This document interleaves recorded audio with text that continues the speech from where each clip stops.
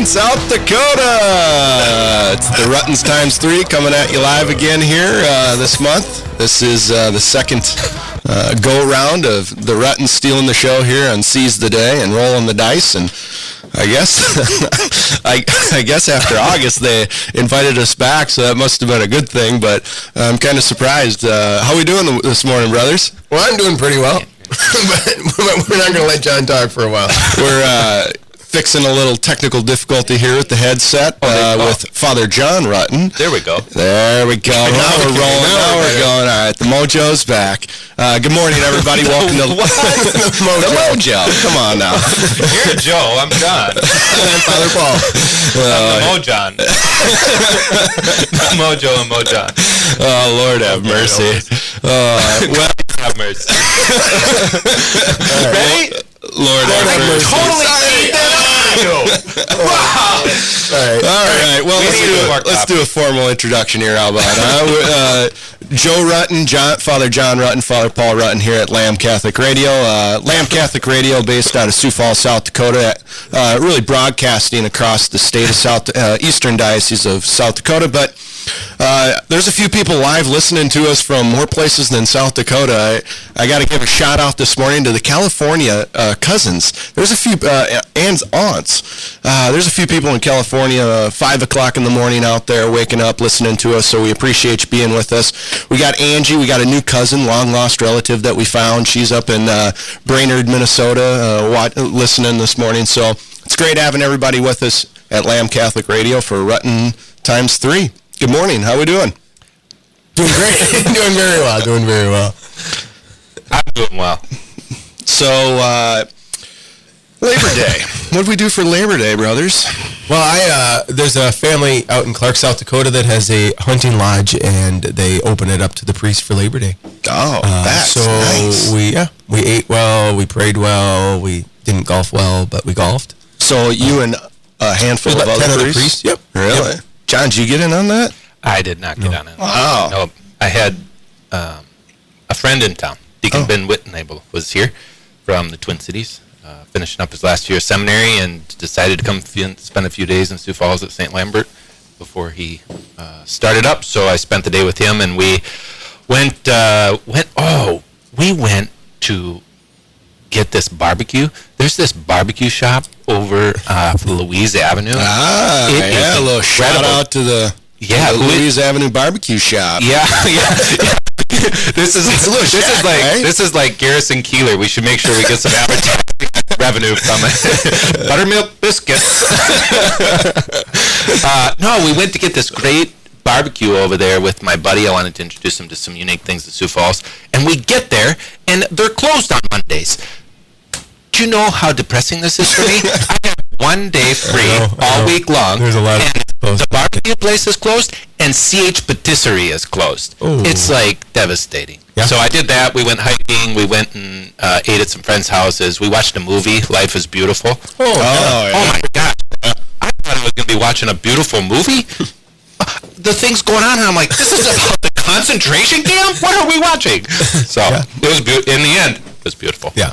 Awesome. Well, for those listening, there's really no program. We just kind of get on and shoot the bull a little bit, have fun, laugh, and talk about faith, family, and, I was going to throw a third F in there for football, but after Notre Dame's depressing show this weekend, we might want to replace that with a little Saint talk. And my third is frivolity. Frivolity. All right. We're still searching for a title for the program, so anybody out there got any ideas, shoot us up, and we'll figure it out as we go here. So, I had a man project for the weekend, so I got something nice done. I got to give a shout out to my brother Tom down in Canton. He's the actual one that works for a living. He with Rutten Structures, owns his own business down there, but he was kind enough, came up, helped me out. We put a pad of concrete down, and I got myself a new yard shack. Nice. Yeah, 12 by 8, insulated, the whole works. So insulated. Well, just in case I get kicked out to the shed, the man-sized doghouse. It's got to be insulated, right? Well, so anyway, I went and kind of finished it off, and we're getting that dialed in. So that was my Labor Day, and it was a good one. So So shout out to all those workers out there, the laborers. I think that's what we celebrate there for Labor Day, isn't it? Yeah.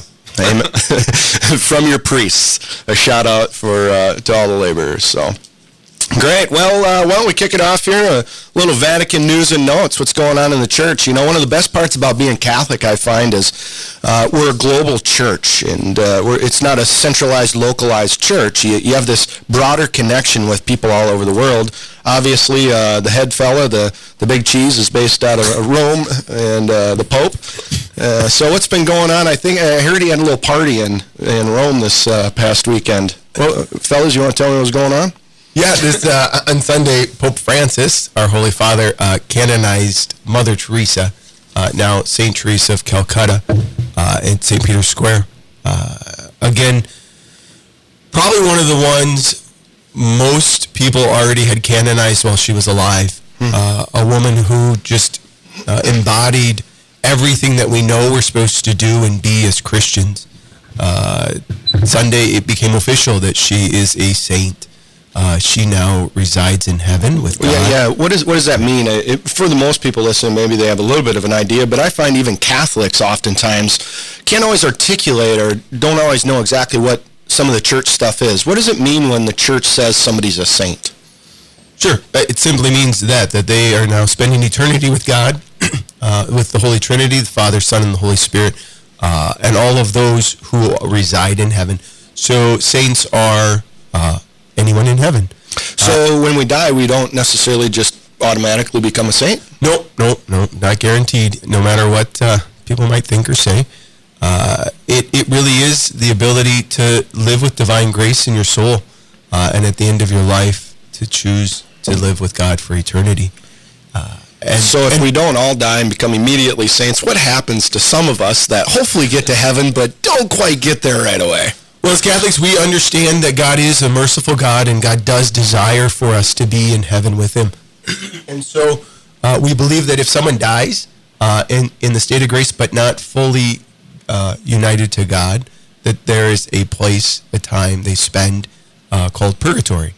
And purgatory really is that final moment in which God finishes that which we cannot do or did not do in cooperation with His own grace. It can sometimes be a sticking point. People can sometimes misunderstand it or think that, it's not necessary. But I think at least for me, when I look at myself, I know, I think about this and I want to go to heaven, but I have to be honest and say, sometimes earthly things are appealing. And until I can have that all in a proper order and in a proper way, I can't say that heaven is my complete and total desire and goal. So the church would also say you don't have to go to purgatory. You can go straight to heaven. But you got to do the work now. Right. You just have to have done all the work or allow God's grace to do all that work while you're here on earth. And that's the part I think that we miss, is it's really God's last moment of grace for us to have done. And I think what was beautiful, Justice Scalia's funeral, if you watched the funeral and listened to his son preach about him, he talked about it. He said, my dad was a great man. My dad was a great father. My father was not perfect. And he would want us to continue to pray for him. And he knew that Jesus would finish that which he would not get done here on earth. Boy, I think we got some catechetical lessons we could be doing here. There's a lot of ways to jump off in this. Prayers for the dead, having masses said for people, and all those things. Yeah, and I found in the conversation about Mother Teresa that what's important for me to continue to put forth is everyone is called to sanctity. Right. And that even in Scripture in the early days, a saint was everyone that was following Jesus, lowercase s. Right. Yep. So, and it was soon after that the recognition in the church was that we need to identify those who aren't like Scalia and can say everything this person has was near perfect. They had heroic virtue in this life, and you aren't going to overturn a stone and find out, oh my gosh, they were really a scoundrel. Yep. But the rest of us, hey, just overturn the stones. Like, we're scoundrels. Yeah. But we can say we belong to these people who this is possible. Yeah, there are brothers and sisters, right? Well, it better be possible for all of us, right? So and they give us hope. Yep. It was our first reading yesterday at Mass. St. Paul listed all of these things, all these awful things, greedy, idolatry, immoral, all these things, and I'm thinking, oh my gosh. And he says, and that was who we once were. And now we live in Christ, and Christ is in us, and this is the new person. And again, I think this is that reality that people forget is living saints have a past. And that past isn't perfect, and it's not always clean. But because we allow God's grace, God's mercy into our life, we allow Him to continue to transform us. And we can admit, I was a scoundrel, or I was this, or I was that. But I've learned a new way to live. And that's Christ living in me in a real way. And I can forget that. I can forget that how I'm supposed to live. And so it's not guaranteed. We're all called to saints, but football players are called to be saints. I think of Phillip Rivers. He's quarterback for the Chargers. Football season's gearing up, whatever else. And in some ways, Phillip Rivers or these types of people are kind of like saints in that they're somebody of greatness in a different field, but they inspire us to be better in our own faith when we hear that they're Catholic too. And we kind of take solidarity in that. But we're all called to this. I talked to Father Ramos yesterday. I'm writing an article on prisoners, people in jail, and people in the penitentiary. And so he works with the correctional facilities in the jail here in Sioux Falls. And he said, my number one goal is to get them to heaven. Sure. And I think, even for Father Ramos, it's as simple sometimes as saying, whatever we're doing today, you're listening at home, you're getting ready for the morning, you're taking care of the baby. Shout out to my wife, Laura. Our whole goal is to get to heaven for us and for our loved ones. Yeah, but I think one of the dangers, though, is a Phillip Rivers analogy, or even Mother Teresa, is it excuses me then. Well, I could never play football like that. I could never be like that. And Mother Teresa said, you're not supposed to. You're supposed to be like you. And that real challenge to stop excusing, why are we not saints? What's our excuse? And last night we were talking. It gets personal. Well, as a group, in our discipleship group, and I said, here's, I think, one of the sad parts of the church is we have very few lay canonized saints. And so for the average lay person, they look at saints and it's nuns, it's priests, bishops, it's all these religious people in the church, and they say, but what does it look like for me? Yeah. What does sanctity look like for me, and what's my challenge? Yeah. Now we do have Teresa's parents who were canonized. Gianna. Gianna. There's a number recently. And then we'll have a new one here in October, Jose Del Rio. Sanchez. His stories, young boy, unreal. Inspiring.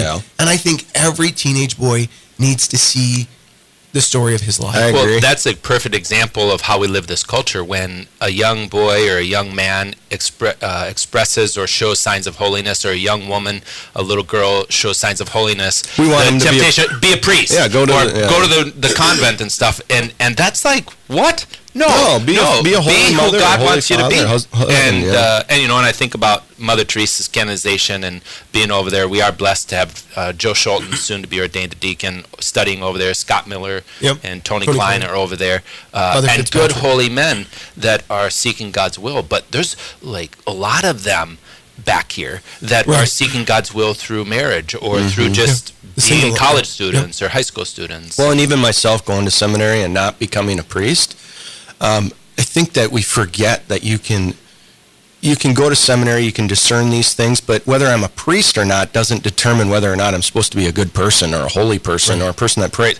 No, I'm supposed to do that no matter what my vocation is. It's just how it is that God's asking me to live that out. And I think the other hard part is what does that look like? And I think for the world, it looks like somebody that constantly prays, constantly is in church, and is constantly, living this particular life that's dull or boring.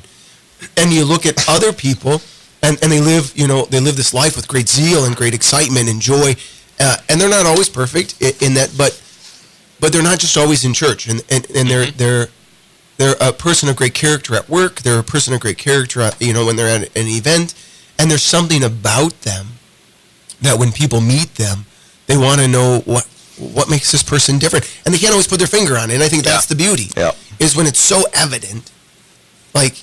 then you think, okay, well that's well, just... and you can just name them in your head. They come to your, like Becky Jardine. Like, people just jump into your mind. You're like, that's a person that's awesome. Well, what makes them awesome? Well, they've got that radiating joy. They've got that faith. They've got that desire in their heart, and they're doing the right thing. You know, we have a faith and business conference each summer here that I help coordinate and run. John, I think you were able to attend this past one. And Andreas Widmer, one of the speakers, talked about John Paul II. He was a Swiss guard for John Paul II. He said, you know, John Paul II canonized a lot of saints, made a lot of saints. And he said he did so because he wanted to make sure that we had lots of examples of different people and lifestyles and ways of living of people that are called to be holy.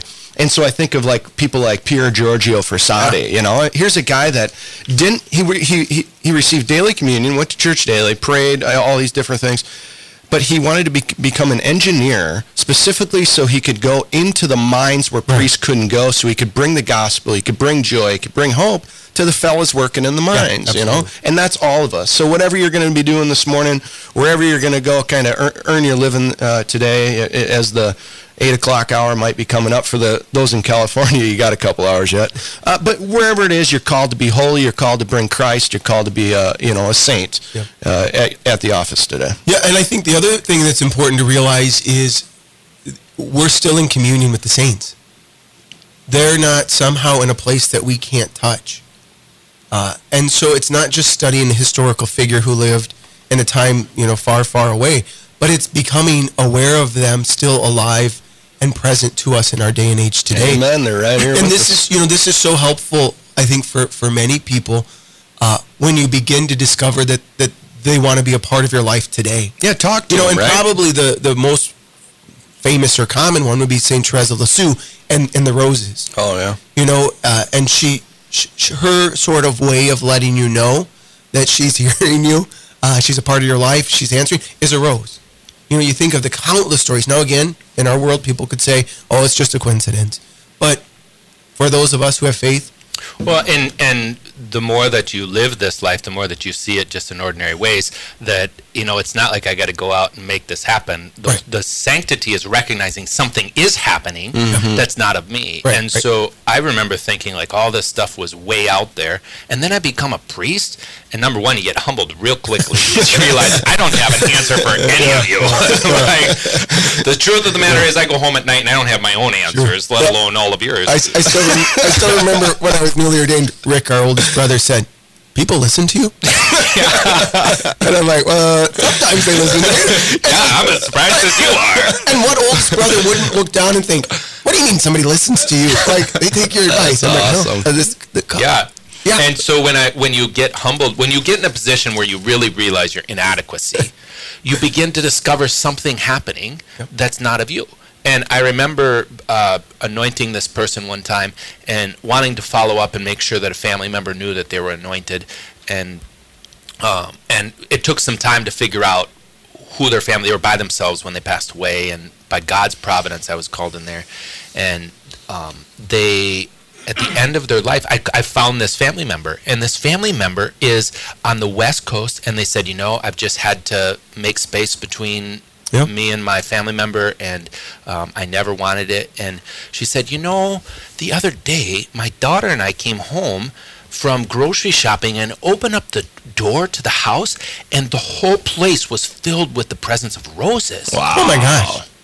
And I'm like, on the other phone, I remember I was sitting in the parking lot at the parish, right in front of the garage with the door closed. I'll never forget it. And I thought, when was that? When was it? The exact same time I was there giving the sacraments. Praise God. And so I thought to myself, like, right here is it. But it takes a woman at the end of her life totally having given up. It takes me realizing I have no business being here except God put me here. And yet a desire in me to, like, follow this. I want someone to know. I don't want their family to be left alone. I understand that in our own family you have all kinds of dynamics, and here it is. Now I can't. That's God's providence. I don't know if that's real or not real. All I know is at that moment I was changed and realized the work of miracles is not something for the Bible, and it's not something for a book on saints. It's for life. It just takes a disposition to realize I don't have what I'm looking for. It takes brokenness, weakness, and this is why Jesus said they're getting into the kingdom of God before you. Right. Because they're in a disposition to see the kingdom of God happening to them. Right. And all we have to do then is say, yes. Amen. Yes, Lord. Open your hearts. Love you. And, So, what a great reminder to all of us that at each moment, each day, that we want to wake up, open our hearts to the Lord, say, Lord, what is it that you want for me today? And how can you use me? Let me be a worker in your vineyard. Like the saints, but in our own particular way. And I think also, though, then at the end of the night, to do a recollection so that you don't miss it. And that's the amazing thing is, the Holy Spirit can be so subtle that I think sometimes people overlook it. Well, Scripture says we hear that the Lord speaks in the whisper, right? And so that ability to just be quiet for 5 minutes and to be able to say, Lord, where were you today? And maybe I missed it. And then allow that moment, whatever comes, to really help you see, like, oh my gosh, that was it. Because I think sometimes we can't imagine that that's it. Because it's so new. Again, in the spiritual life, you think of Samuel in the temple, and he didn't know what God sounded like. Yeah. And so we have to help people understand, what does God sound like in my life? Yeah. How do I know when he's speaking? Or how do I know when he's working or has worked? So that I can become aware of that. One of the great saints in the church, and this is a great example of a saint, somebody who passes on to us this fullness that we can follow, is St. Ignatius of Loyola. Oh, yeah. And, it doesn't matter who you are, Catholic, Christian, or not, you should be changed by this man. If you read him, you'll find enormous wisdom for your everyday life. And he gave us the rules of discernment to be able to discern the spirits at work in our heart, our own spirit of God, of evil. And he gave the examen.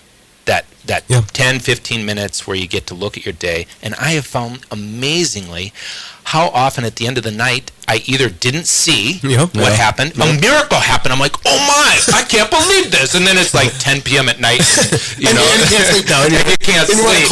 Did you understand we were part of a miracle?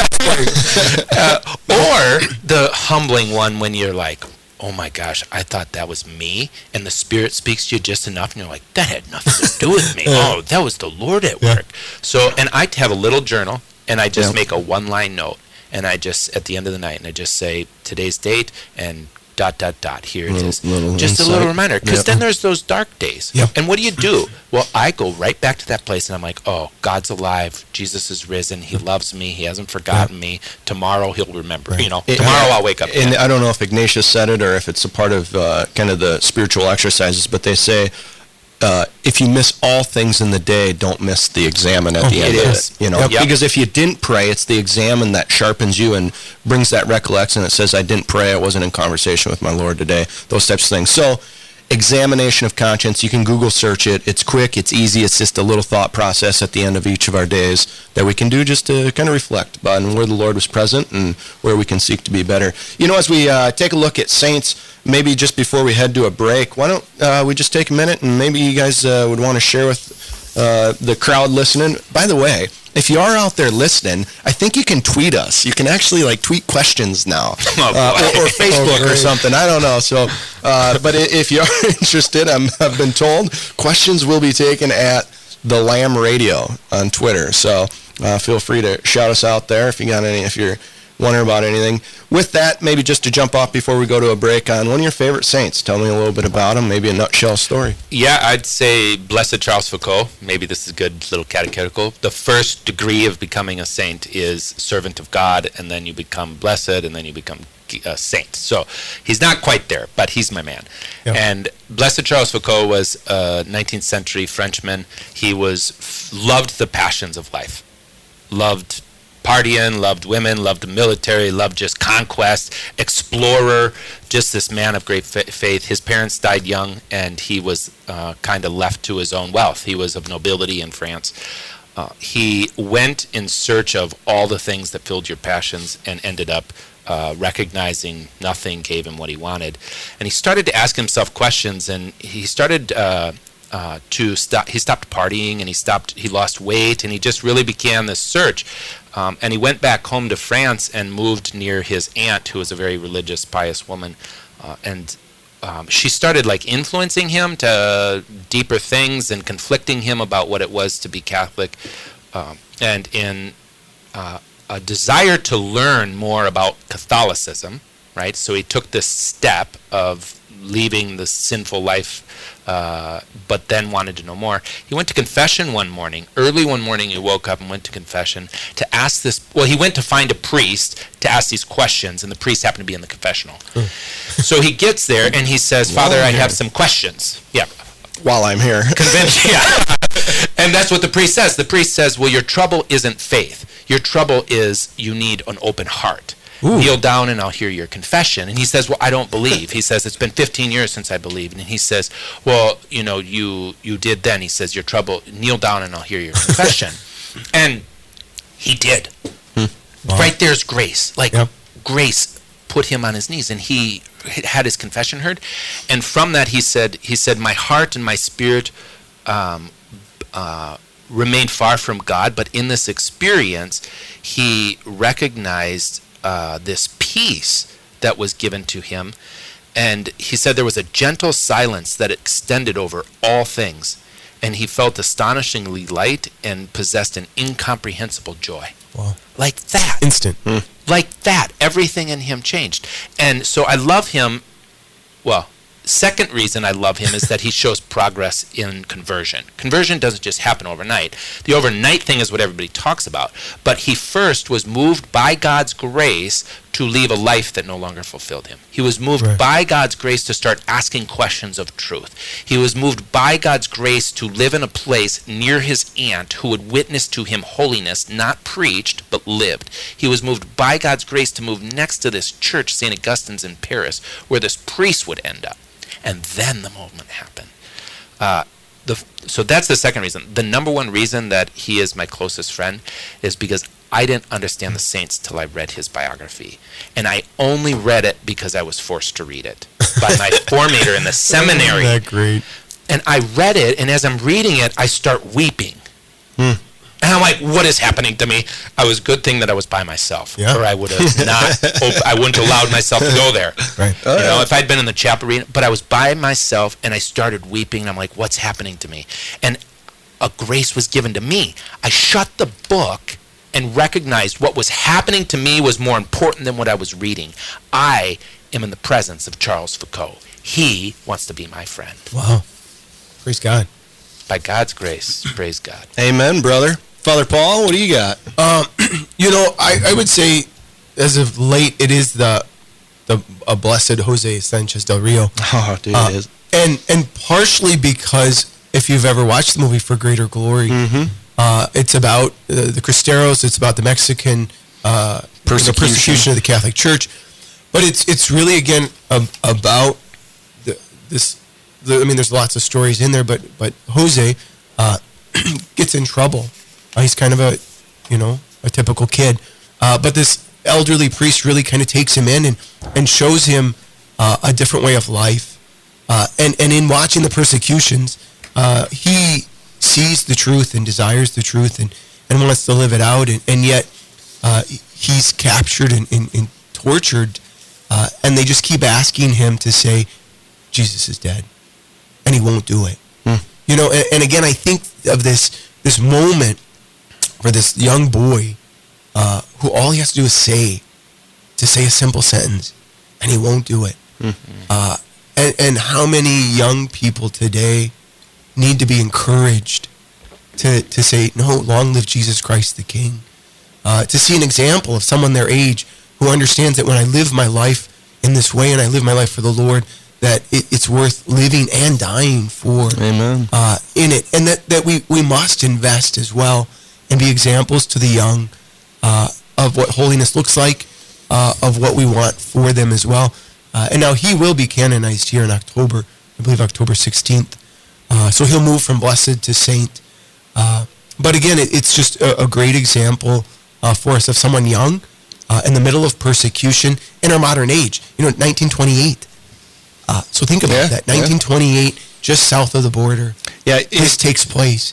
And the sad thing is, some of his family was discouraging him and saying, "Just say it, and you can live."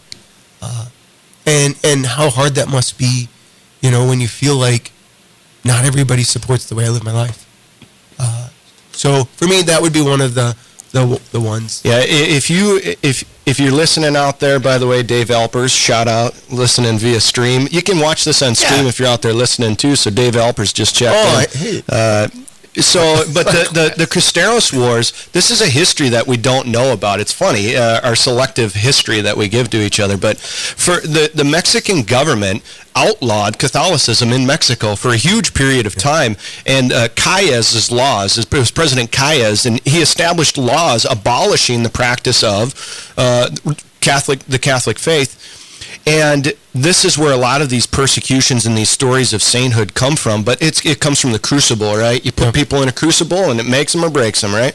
Well, so like Jose Sanchez del Rio, these are not insignificant things that happen when they're tortured. I mean, we're talking things like his feet were filleted, all right? Yeah. And so, but this is stuff that's going on in the world today. People are being beheaded for their faith. Yeah.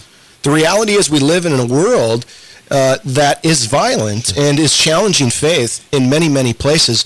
And so, it's just interesting that we see these types of scripture. Paul was beheaded, right? Yep. St. Paul's beheaded. Well, there's people being beheaded for the faith today, too. And I think the challenge, though, and this is part of why we look at that, and I remember talking to a group of parents, and I said, America is much more subtle about the persecution. We don't say God is dead. We say, let's practice on Sunday. Oh, yeah. Let's have sports, and we're going to practice. Well, if my kid doesn't go to practice, then he doesn't play, and if my kid doesn't play, then he's not going to get this. And there's this pressure. And so what does the parent do? The parent takes him to practice on Sunday, but not to church.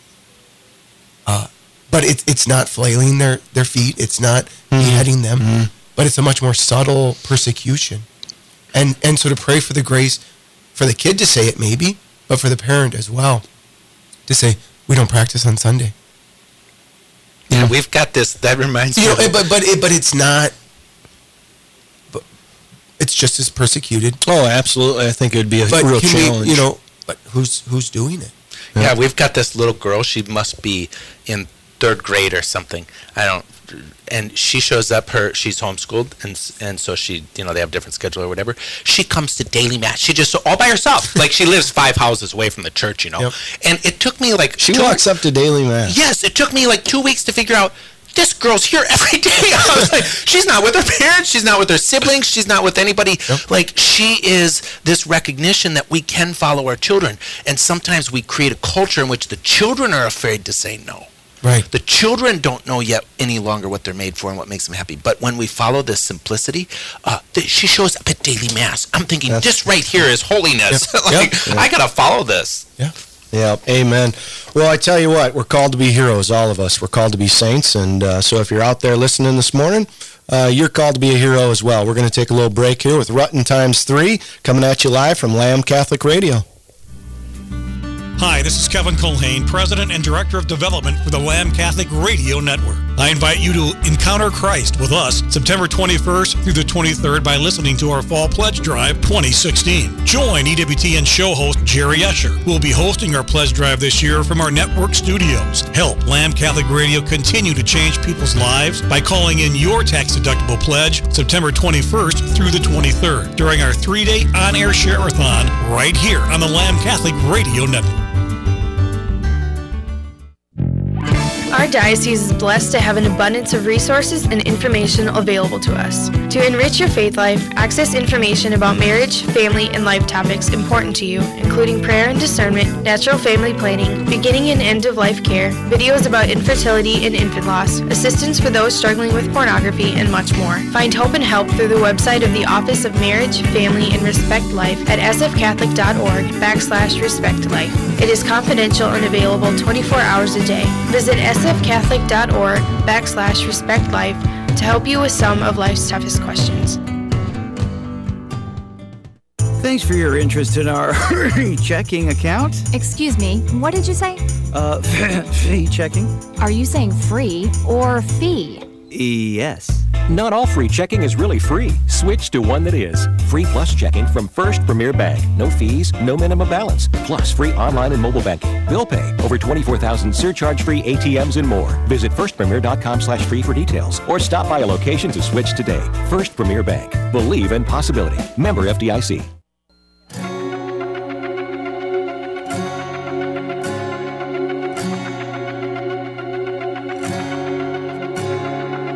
Anytime a heart turns from darkness to light, anytime temptation comes and someone stands to fight, anytime somebody lives to serve and not be served, I know God is on the move, hallelujah. God is on the move in many mighty ways. God is on the move, hallelujah. God is on the move today.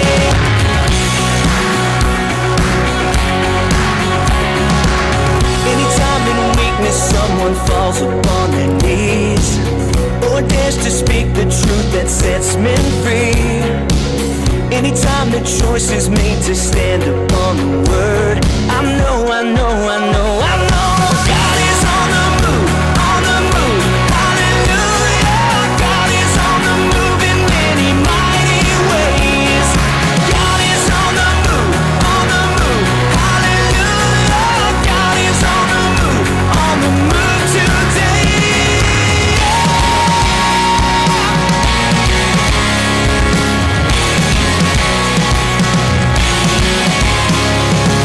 I see a generation standing on the truth in each and every nation. God is on the move. Anytime the gospel stirs a searching soul, and someone says, "Send me, here I go." I know God is on the move, hallelujah. God is on the move in many mighty ways. God is on the move, hallelujah. God is on the move today. God is on the move, hallelujah. God is on the move in many mighty ways. God is on the move, hallelujah. God is on the move today.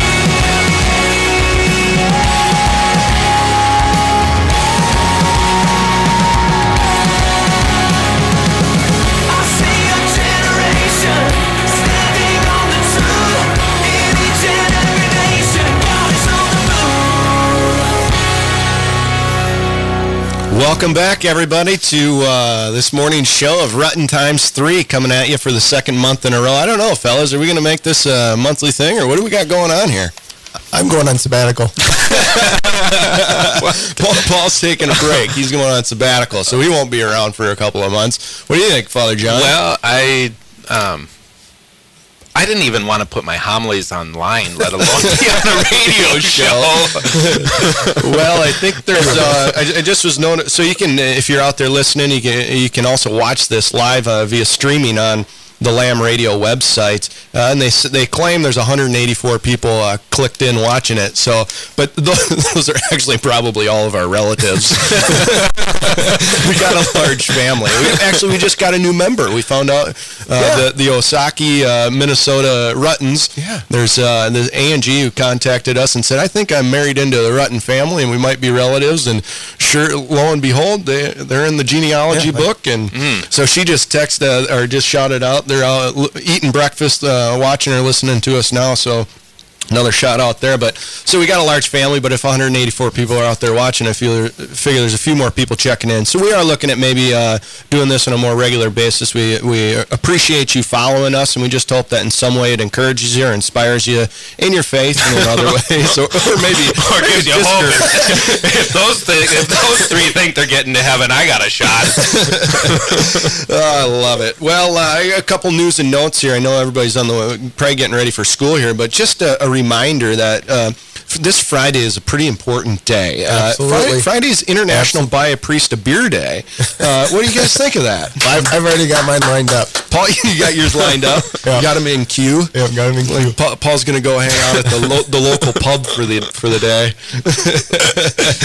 and I got a lot of friends that are going to start showing up to my house because since I don't drink, and they'll want all of the beers that I get. It'll go from you to them, right? Yeah. I figured I drank enough beer by the time I was 26. At 85, I'll reconsider. I drank enough for someone who's 85 years old already. So yeah, all joking aside, the one thing I think can be helpful about it is often for people the priest is somebody they can't relate to. Yeah.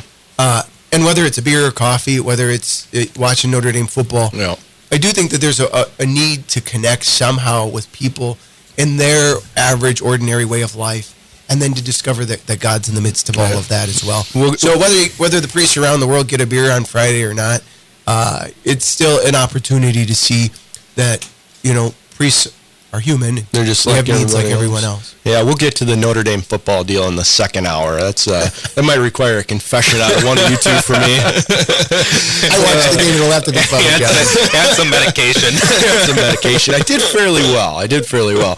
God bless my brother-in-law, not for getting after me until the next day, though, leaving me alone.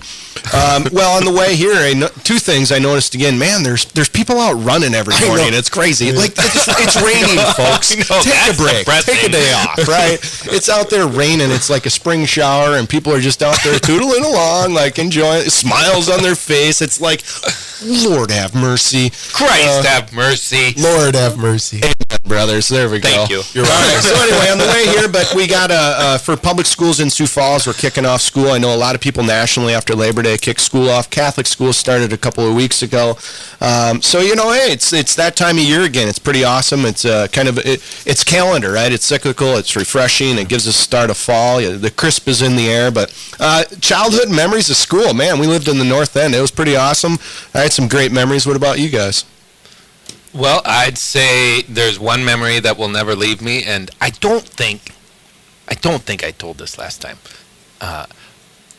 Going to school. Okay, so in my family, there was a lot of people around, and there was one shower. And you woke up every morning. We lived in a big house in 732 West 8th Street. I say that because at the parish I preached about it. And then next week I was like, Father, I tried to find your house. I'm like, you what? You went to look for my house? Because I told the story about it. So, big house, it was drafty. And it wasn't warm in the wintertime, even if, the heat was on. And so we would put our parkas on, our coats, our Columbia coats on, and then if you were like fifth in queue to get a shower, you'd go downstairs and you'd eat breakfast first. So I put on my parka, I go downstairs, and I'm, doing my morning thing, which driving is totally crazy. Yeah. And so eating breakfast, and then all the time it's time to go to school, so everybody gets ready, and we walk to school because we had 4 blocks to go to school, and we get to school, and I'm in 4th grade, and Mrs. Schaefer is just the best teacher, and I go to open up those chalkboards that were the closets, and they all pivoted on that. This is in the old cathedral school, and you go in there, and I go in, and I'm, only one person can fit in the thing at a time, and I go to unzip my coat, and I'm like,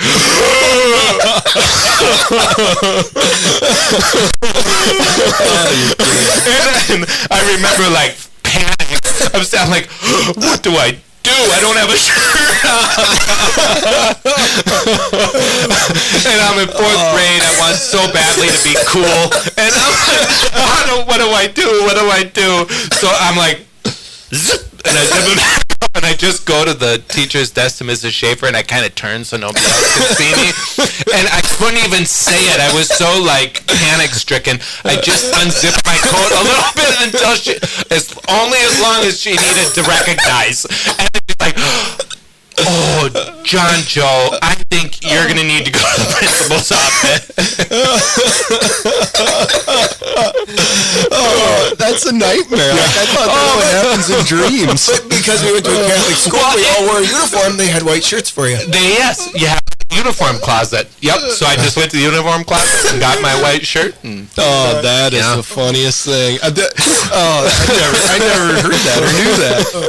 But I remember the being freezing in the winter, right? And so but when you get out of the shower, like being pretty young, like 4th grade, and then you get your towel and you go huddle around the kerosene heater downstairs. That's right. Remember that?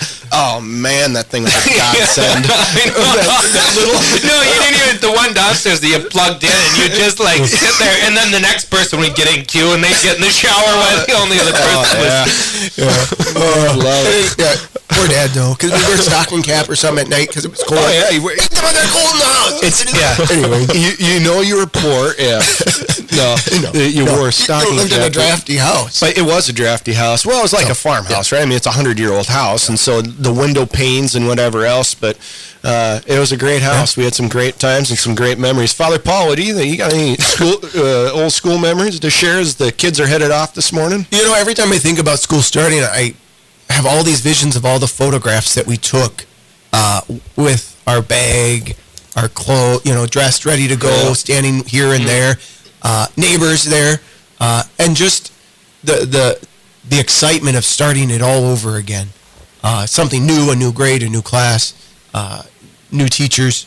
And so for me, it was just, and then walking along, and as we walked along, you picked up more people. Yeah. And I think, again, for me, that's sort of an analogy to life, is as you move through life, you have the opportunity to pick up more people, and you journey with them, again. And then when it was in the wintertime, and you just had that little path that was the 1 foot because you were new, you were the first one going through the snow, and you're trying, to get through the snow, and you didn't want to be first because you had to, your shoes were all, your boots had the...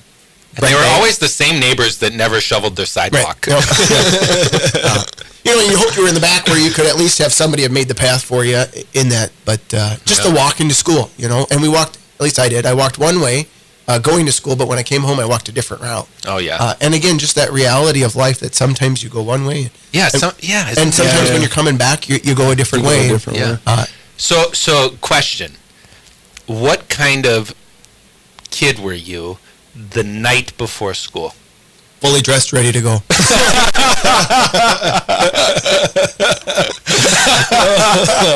That is awesome. I just, Sean Gross, if you're out there listening or following, we love you. So Sean Gross went to school with you, Paul, and he just finished a marathon or something, and I just kind of tweeted out to him, hey, this is the kid that used to drop his bag off at our house so that he could run to O'Gorman and you'd take the bag to school or whatever. He would? Oh, yeah. All the time. And so, but what I remember is you reading a book at the bay window in the kitchen, waiting for a ride, I would imagine, is what you must have been doing. Waiting for Tom. Waiting for our other brother. Yeah. Oh, that's great. Yeah, because he'd be sleeping. He didn't... I want to be on time. Praise God for Mrs. Ferris. She was my first period teacher, and I would come flying through, and I would just wave and then go to my locker and come back around and come back. I mean, so yeah, God bless him. But yeah, I'd be like, let's go, please. Can we go to school? Yeah, I was probably a little more like Tom then. I wasn't dialed in, waiting to go. Although I did enjoy school, I never remember not wanting to be at school socially, which I think that'd be a challenge if your kid socially is challenged. Bullying, these types of things, I really sympathize with that. I never had that experience as a kid. I loved being at school for the relationships. What I didn't love about it was the schoolwork. The school itself just never really kind of clicked until I was much older. Really until college, where I kind of stopped. And I enjoyed learning. I grew from it. So if you're out there this morning, you're a parent and you got a kid sleeping, doesn't want to get out of bed or go to school in the morning, my mother understands. He might just be teaching your teachers about the faith. Yeah, exactly. Yeah, you never know. That kid one day might be your priest. Well, I was the kind of kid the night before. I wasn't set and ready to go. I was the one that had everything lined up. I had all of the backpack sitting there with everything laid out perfectly ordered, and all of my uniform all laid out, and everything was perfect. Was kind of that. Yeah. What do you call that today? OCD. I'm over that. But I was at a friend's house one time having dinner with their family and had to use the restroom and went into the restroom, and I saw that his clothes for the next day of work were like ironed and ready and for hanging out, and I was like, oh, that's like me. I would do something like that, have everything perfect. You know, you always got to be prepared and ready. Yep. But I'm a recovering perfectionist, so that stuff kind of found a balance now. Well, you know, for me, I don't know if there's a moment that sticks out as much as remembering the emotion or experience of a new school year and the excitement that comes with children when school starts. When you get back, when you can anticipate, well, we walk to school, right? So you can anticipate the playground and the excitement of seeing your old friends that you haven't seen for a few months. You know, as kids, we forget as adults, I think, about the experience of what it's like to be a child. And that intense, the smell of your school. Like, listen, if you're out there listening, you can go back to your old schools and you can smell it again, right? It's the same nostalgic kind of experience that comes back. And so for me, that really is the teachers and just that excitement that comes, the crisp fall air, these types of things. The North End was a great place to grow up as a kid. When we grew up, we had a bunch of great friends, the Pyatts and the Pokalas, and I do remember, like Paul, was the Noonans. I mean, you almost can't start saying them or you're going to forget them, right? But I... shot. I was going to see if you could not laugh when I showed you this picture. Yeah, John's here showing me pictures on Facebook of Ryan Noonan in his Cathedral Irish basketball outfit. So, but, you know, it's a great time, and we were really blessed. I feel privileged to have grown up not only just in the Rutten family in the North End neighborhood, to be at Cathedral, to be in Catholic schools and those things, but to be in Sioux Falls. As an adult now looking back, Sioux Falls is a great place to be. The Midwest is a great place to be, and boy, I just love it. But if you're out there listening and you're on your way to school this morning, we just want to give you a little shout out. You're in our prayers this morning for all the parents dropping their kids off, Catholic, public, maybe even you're staying at home with a little homeschool here. Shout out to you. And I'd have to say, now living in Watertown, it's not just Sioux Falls. Yeah. So we'll just, but I think what's a key is it's not Sioux Falls. It's to be in a community where I'm known and I know people, and there's the ability to discover who I am, to have the boundaries. You know, there were distances we could walk and go. There were places we could be. And there was that freedom that our parents could give us because we were in a community. Yeah. We knew who had a house where. We knew those things. And I think that would be the tragedy, is to live somewhere where you're not known, and you don't know. And so you get on a bus and you go somewhere new where you don't know. And, you know, everything is, but you don't know anybody around. And that ability, I think, is the great gift for us as well. I think that's what I love about being at St. Lambert is I feel like I'm in the old North End. Sure. Where, you know, the Bergwalds live there and the Gallaghers live there and the Carlsons live there. And Miles. the Miles lives there, and you just kind of know where everybody is.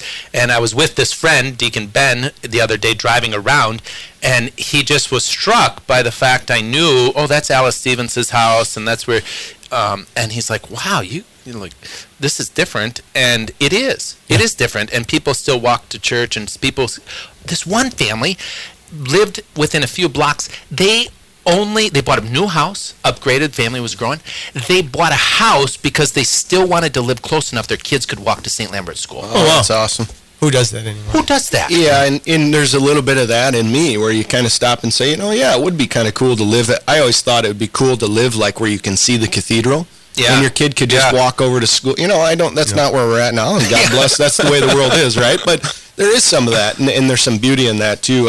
I got to give a shout-out here. We got, just a note here, Shane. Shout out to Shane. He just created his first, his own Twitter account just to give us a shout-out on the Twitter. So Shane, you get extra prayers. Shane, he says he's listening, and he's not even related. Oh, my God!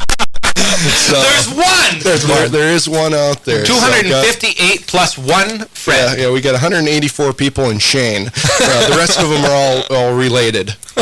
So we're kind of. What did you say about buying books? We're like this. It's like it's the speaker, you know, when you give talks or something, and the speaker. It's kind of a funny little thing they like doing.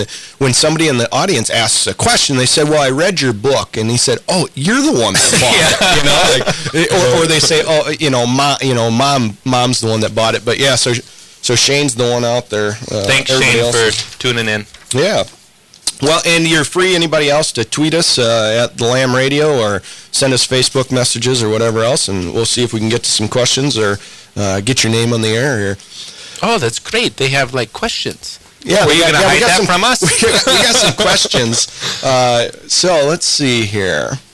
Maybe after the hour. Yeah, maybe we got kids. 8 o'clock hour. How about top of the hour? We'll start doing some questions. But as the kids are dropping off, we gotta. I do think it's important though that we understand that it's the parents' primary responsibility to educate their children. Yeah. And the schools, the church, the Catholic school, whatever, is there to aid them in that. And I think this is sometimes where we struggle is how do we bring the parents in and make them a part of their children's education? Yeah. How do we continue to walk them with and give them the encouragement that it's not our responsibility to just do this for you.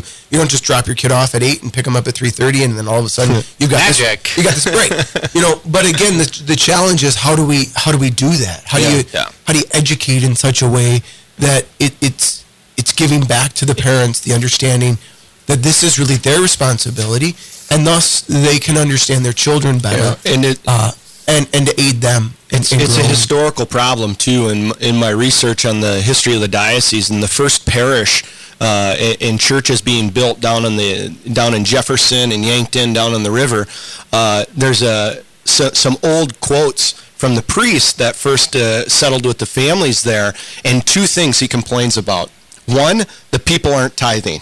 They're not tithing what they're responsible to. And two is they're failing to catechize their children. They're not bringing their kids to catechesis class. And so this is 100 years ago, over 100 years ago. And so it's the nature of who we are.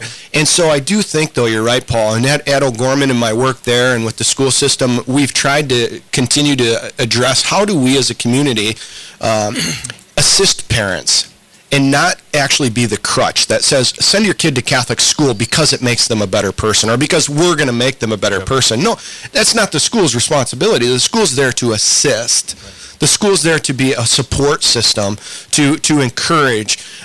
It's the parents' primary responsibility to raise their children in the faith. And you can't kind of put that off on the parish or on a school system as well. And I think as wife, I think at the cathedral you guys are doing the same that we are at St. Lambert, but for our families that are either homeschooled or public schooled, to help instill in them the faith, there's many ways of doing that. And we've really chosen a family faith formation option because of that. Because the parents are really eager to be the educators of their children. But we need as a parish to equip them and help them do that. And so it's been a really beautiful experience. I love the opportunity. I just ran into one the other day, and you can see them come alive as they recognize the gift they have to do this with their family. And we've started having other families come and talk about how they do it. Because when you have a concrete example, you're like, oh, that's easy. I can do that. And it gives them hope. And that's the sky isn't falling. I think oftentimes is the glass half empty or half full. There's a lot of great people out there doing great things, and they just want some assistance, right? They want to. What are some tools, some books, some examples that I can use? And so that family program example you used, John, what that means, if you're listening, is when you drop your kids off at catechism class, you have to go too. So at Cathedral on Sundays, the kids go to class and mom and dad stay with me. And so we do family. So I work with the adults and while the kids are at catechism class. But it reinforces the idea that this isn't just about dropping my kid off for an hour at church so that they can go get something that I'm not already participating in, doing myself, or encouraging and giving to them as well. So and we're starting something this year, Faith in Real Life. And so once a month on Wednesday, we're inviting the whole parish, whether you have kids or not, to come. Again, we'll have Mass, we'll have a meal, and then we're going to have a speaker. And dynamic speakers, well-known speakers, local speakers, all these things, to try to say, this is something that we come together as a whole community. And we want to learn about our faith, and we want to learn how do we apply this into real life. And stop putting people in categories and say, well, I can't go because I don't have kids. Or I go because I don't have kids. And say, no, you want to learn. You have faith. That's fantastic. If you're in Watertown or up in the Watertown area, Father Paul, so you're at Immaculate Conception, but you have two parishes there that kind of work together on stuff. What's your other parish in Watertown? Holy Name of Jesus. Holy Name of Jesus. Boy, if you're up in the Watertown area, I encourage you to check this out and be a part of these programs. Missy and your crew so up we have there Jim do great Beckman work. coming in October. We've got Deacon Ralph Pollo coming. We have a lady from Iowa that was an atheist that converted to Catholicism. Somebody saw her on the Coming Home Network. Missy contacted her. We have John Cahn's coming. We have all kinds of shout out John Kahn. Yeah. Shout out Kahn. So, but again, it's this ability, and then the challenge though is to say we can't make people come. Yeah, we're not going to make them come. No, we're going to simply invite them. Yeah, and it could be sad. Yeah, this is the beautiful. But we have to give them the freedom. Yeah. And I think that's the key is the freedom. They have to have the freedom to be able to say no. And St. Paul talked about that this last weekend in his reading to Philemon. You have to freely receive Onesimus. It has to be free. It can't be forced. Yeah. This cannot be forced. Yeah. And that's what I think has been the thrill and the pain, and like when I started this journey of education of what is true and good and beautiful, there was a painful reality to it. And part of it is the recognition that every heart is free. Every person is free. And it's easy for me to set up a system where everything makes sense to me, but nobody really responds to it. And then I just check it off the list and I say, oh, well, they're not doing this or they're not doing that. And when I first started seminary is where my whole life towards education changed, because I realized when I was awakened, I all of a sudden wanted to be here. I was like, wait a minute, I used to not like this, or I used to do it for these reasons. Something's happened. And then to say, well, what does this mean for education? How do we open up a child? How do we open up a person to desire it as opposed to trying to just force them through a funnel? Right. And when I got there, we were studying about education, and I came to this section on methods of education and the responsibilities of the parents, the church's documents, and how this happened.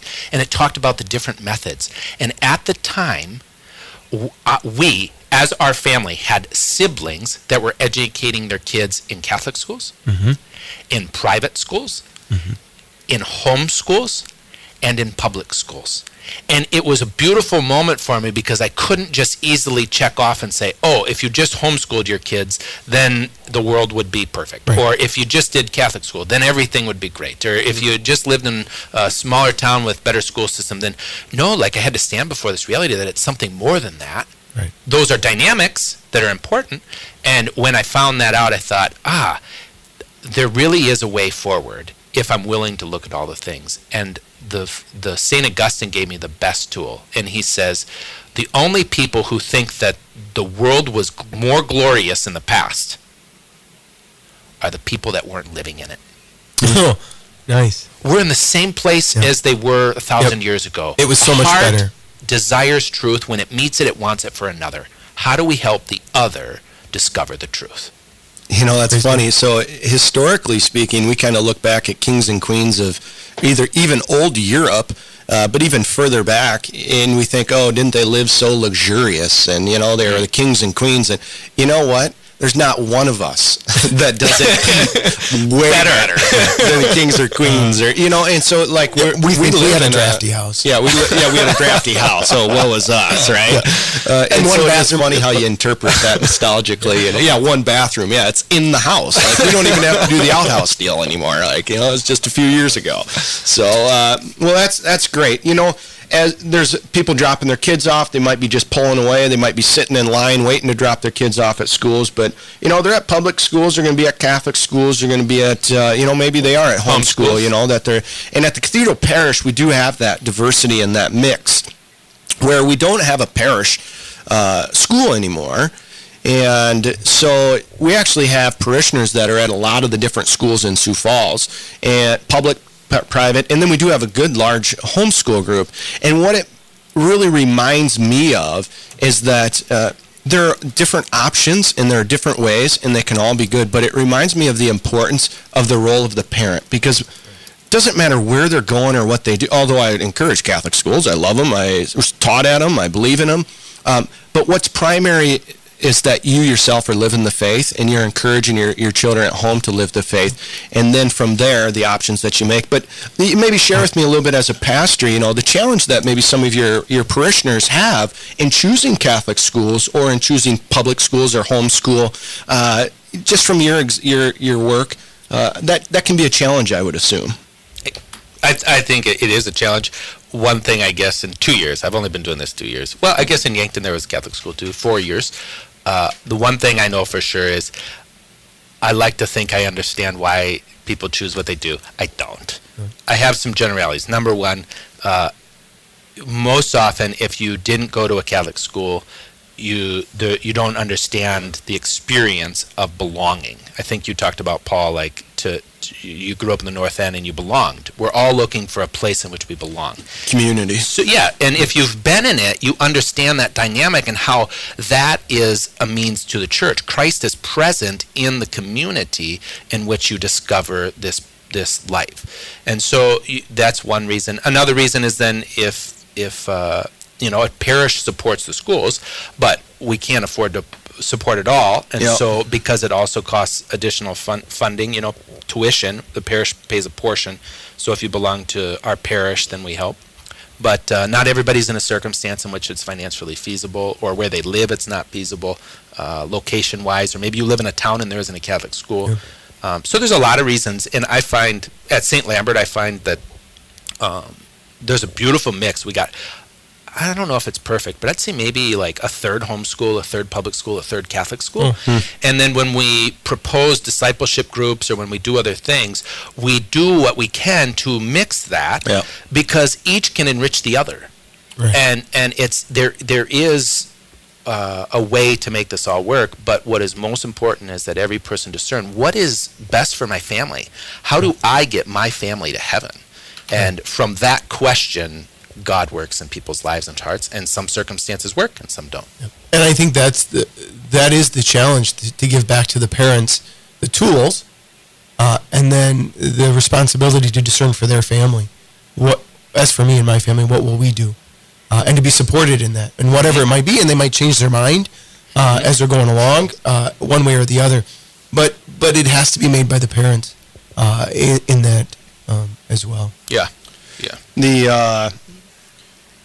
So just a couple of shout-outs here as we mix things up, but, we got a Sharon here just sent a tweet out saying, thanks for you guys giving your time for doing this. And I just want you guys to know as pastors that I know that time is a challenge. There's one of you trying to run a business, basically. One of you running a parish, one of you and just from working as director of formation at the cathedral with Father Morgan, and I got an associate, Father Lacey, I just want to say, everybody out there listening, on behalf of them, we appreciate your work. We appreciate your time.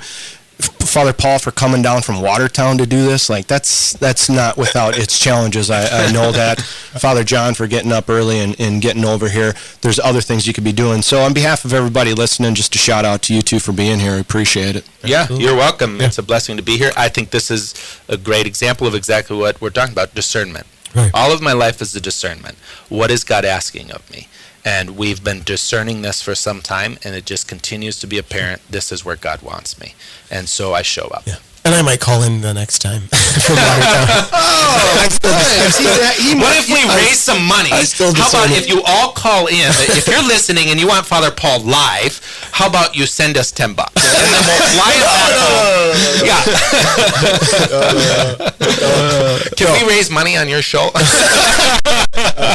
No, but again, I think one of the things to look at is there is this dynamic of do the three of us need to be in the same room at the same time? Yeah.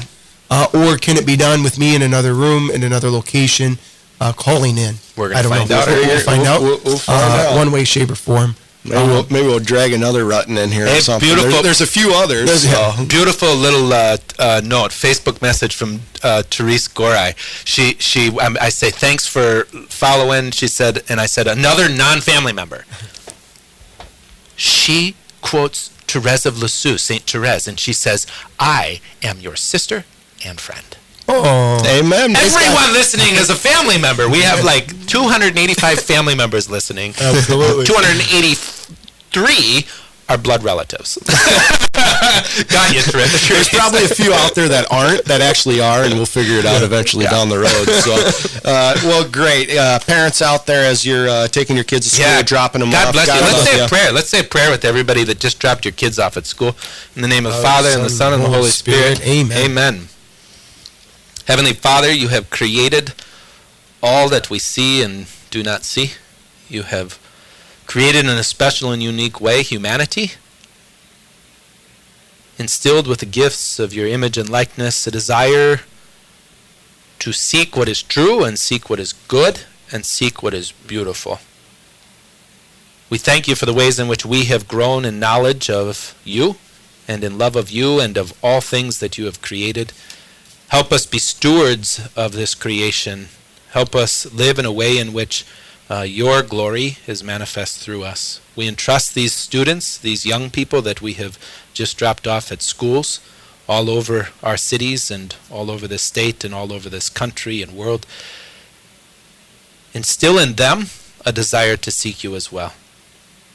Help them find what is true and good and beautiful that opens them to the glories and wonders of this world and the glories and wonders of you. May they and we together one day be with you in eternal life. May this day be filled with your joy, and in all things might we turn and thank you. Let's ask for the Blessed Mother's intercession as we pray. Hail Mary, full of grace, the Lord is with thee.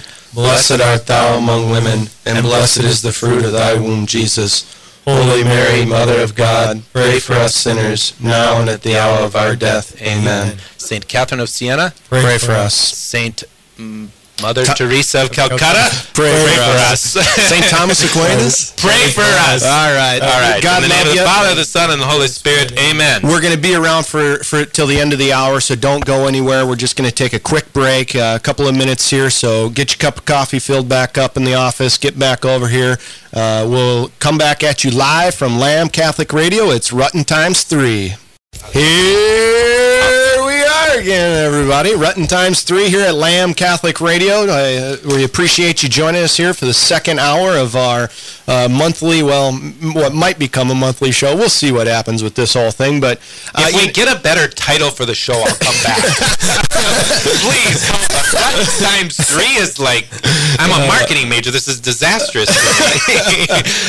Well, we're seeing if it's a Holy Spirit thing or if it's us. So we'll see if this sticks. That's a great point. But we want to give a shout out to Lamb Catholic Radio for inviting us to be here today to do this show. You know, it's a lot of fun. I appreciate being able to do it, but it's not possible without the Lamb Radio here in Sioux Falls in the Catholic Diocese. So they are having a sharing appeal, and I just thought, you know, we were going to do our own fundraising here before the break. Maybe we ought to be giving a promo to Lamb Radio for fundraising. But their annual appeal is September 21st to the 23rd, but you don't have to wait till then. You know what? If you enjoy the show this morning and you kind of enjoy the Ruttens being able to be a part of this, on behalf of us, if you'd be interested, we'd love to have you give a little donation to Lamb Catholic Radio. You can call up the office, look them up online, and give them a shout out. But the 21st to the 23rd, they'll be doing their fall appeal, and it is a nonprofit. It only runs through your donation, so we appreciate that consideration. Got a few shout-outs here. Everybody wants to throw something in. What do you got, Father? So I got 2 different shout-outs. Joe and Christine Nelson of Howard. They called in, actually, and I actually witnessed their marriage back when I was in Brookings. And then I do have to shout out again to Shane Duranlo. Shane and his brother J.D. will forever be in my memory. One Father's Day, I was getting ready to do the blessing for the fathers, and so I invited all fathers to stand, and out of the corner of my eye, I see Shane and J.D. begin to stand. And neither of them are married. Neither of them should be having children at this moment. And I, looked over at them, and they looked at me, and they started laughing, and they sat back down. So every Father's Day, I think of Shane and J.D. Duranlo, and their great joke that they played on me on Father's Day. So a shout out to Shane. That's a good one. Father John? I forgot what the question is. Shout-outs. Oh, shout-outs, yeah. Well, Laura Woods. Yep. Down in Canton. And Shelly Merrick. I think definitely Shelly gets a shout out every show, because without Shelly Merrick, I wouldn't be in the digital media world. I was totally afraid of it, and she really gave me the encouragement. So shout out to the Merricks and Westbrook. And then Brian Cooper. Brian's showing up all over the place. Brian's the master behind anything I do online or digitally. So I think he sent in a question, but that might take a half hour. We might need a whole show. We'll come back in October to answer Brian's question. But Lucas Lorenzen and Jana Bender, there's a whole number of people. Megan Basgard from the North End. Megan Krieger. Megan Gillespie. Hey, I'll be seeing her this weekend. I'll give a shout out to the 20th year reunion for O'Gorman's 1996 graduating class that you and I are a part of. This Friday, we're going to have a great gathering, and then on Saturday with Dakota Bowl and Mass and all that fun stuff. And then I think a few people are going to show back up at Father's Parish Sunday morning. So shout out to the OG 96 class 20-year reunion coming up this weekend. Hey, let's do a quick shout out to the whole family. Rick, Chris, Laura, Shelley, Tom, Paul, John, Joe, Katie. All right, just because we don't want to forget one, right? You know, I don't want to leave them off. Everybody remember to see that. John, Joe, Katie. Yeah, well, on Facebook, I specifically put, no, we won't go there. All right, so one last shout out. One last shout out. And this will lead us into Father Haggerty. The priest does have a lot going on, but Father Haggerty right now is covering Mass for me. Last year, you remember, I did down at 8 o'clock because I got Mass at St. Lambert at 8:30. And Father Haggerty, thank you for covering for us today so that I can be here. And the truth of the matter is, well, we do have a lot there. We live in the age of the laity. And without Linda Noose and Ellen Bauman and Lori and Dan and Cheryl and Rosemary working in the office, I'd be toast. These people are the ones that just, like, make the world turn. Dial it in. I show up and, like, stew the pot a little bit. And, you know, and then everybody sees me stewing the pot and they think I cooked it, you know. Well, without the meat and the vegetables and the broth and all that, you don't have anything. So... Well, we just, you know, as we're doing this, the reality of family life constantly hits me. And so I try as director of formation at the cathedral. I write an article just about every week. And last week I wrote one for single mothers because, you know, we got a 7-month, 8-month-old at home. We got a 4-year-old, and, you know, when you got a baby, you know, you don't sleep a lot. And particularly, I think mothers take the brunt of it. And so sleep deprivation, I think, makes us all the worst version of ourselves usually. I don't know about you, but that's where I am. And so, anyway, so this morning, you know, my wife's at home with a sick kid, you know, and it's like, what if that's you and it's the first day of school and your kid's sick and you have work and you don't have any sick time left? Yeah. You just had a baby, so your sick time's used up. The particular challenges of parenting today, I just a shout out to all the parents out there, particularly single parents, that struggle day in and day out to be the hero for their children and to be the hero for those that are around them. And you're an inspiration. You can check out my article if you'd like at the Cathedral Bulletin, and I know that there's other shout outs that we want to give. But to troubled marriages, somebody else had mentioned that, you know, there's strain in marriages today and these types of things. And let's just all remember that as your kid shows up at school, as a teacher, I always try to remind myself that I have no idea what that kid went through to arrive here this morning. Right. I don't know what his home life is like. I don't know if he ate. I don't know if he's in a loving environment.